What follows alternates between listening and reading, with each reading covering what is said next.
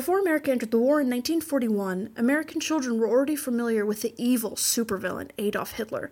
Each week, they got to watch their favorite hero, Captain America, take down Hitler with a single punch in his red, white, and blue spandex costume. When Captain America throws his mighty shield, all those who chose to oppose his shield must yield. If he's led to a fight and a duel is due, then the red and the white and the blue will come through when Captain America throws his mighty shield. Since their inception, costume comic book heroes have had a habit of being political, whether overtly, like that example, or shrouded behind nudged and winking metaphors. This is why most iconic superheroes were born out of political upheaval, like the Watchmen in response to Ronald Reagan in the Cold War, Captain America in response to World War II, or Iron Man during the Vietnam War. The characters could handle the issues that Americans were facing every day, allowing them to process them at a removed capacity. The hero's popularity makes them very good at spreading messages to the public. In other words, the strongest power comic book characters have is their ability to act as propaganda. Comic books work most effectively as propaganda when they are used as part of something called the pre-persuasion strategy. Pre-persuasion is a way of manipulating the context of a message. It, in a sense, sets the stage in which propaganda is to be presented on, and acts as a quote-unquote icebreaker for a conversation that the target doesn't even know is happening. Like most models of propaganda, pre-persuasion is designed to work without alerting its target it's even there. Having comic books and their heroes reflect certain themes and strategies of pre-persuasion, propagandists have an easy in for getting their messages accepted in a wider mainstream audience. The power of words in the pre-persuasion strategy is reminiscent of another model of propaganda, something called heuristics. Heuristics are shortcuts the brain takes when processing messages. In propaganda, this refers to symbolism and trigger words we connect to certain feelings and past experiences in order to make decisions in the present.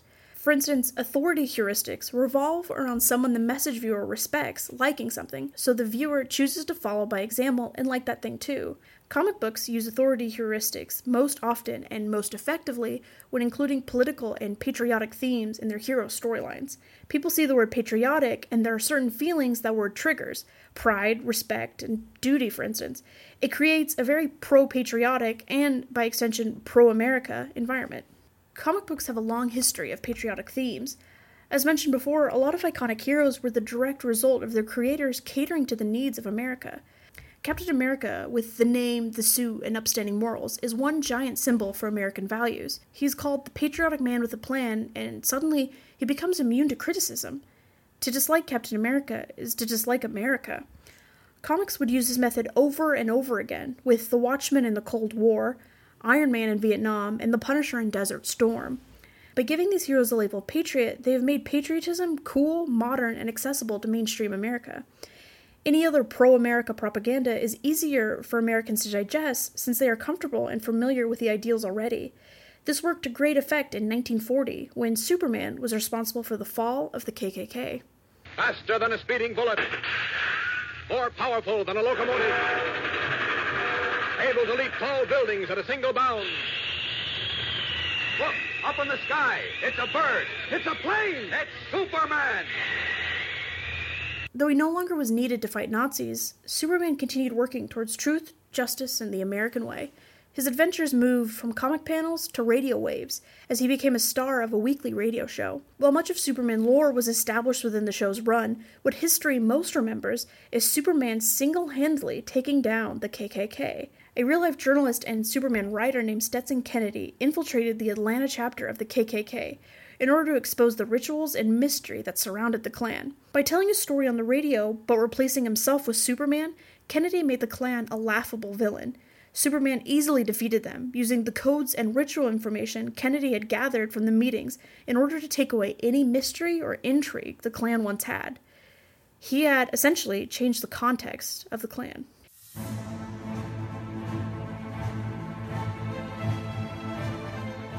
Heroes, fictional and real, have an impact. They change this world and the next. Like super speed, strength, and any other superpower, there are some who would use it for good and others for evil. And while the comic book writers and heroes may not have intentionally created propaganda, over the last 80-odd years they have successfully paved the way for true propagandists. They created an environment that allowed for propaganda to be woven into our culture in a way that we never saw coming. It is a fact that propaganda is most successful when we least expect it or are unaware of it entirely. Comic books have been disregarded as forms of art, literature, and propaganda for decades. Now, as they are gaining unprecedented popularity, we have to treat them as we should treat any form of mass media, with a critical eye. We can't rely on others to tell us what to believe and trust. We have to make those choices ourselves. We have to be our own heroes.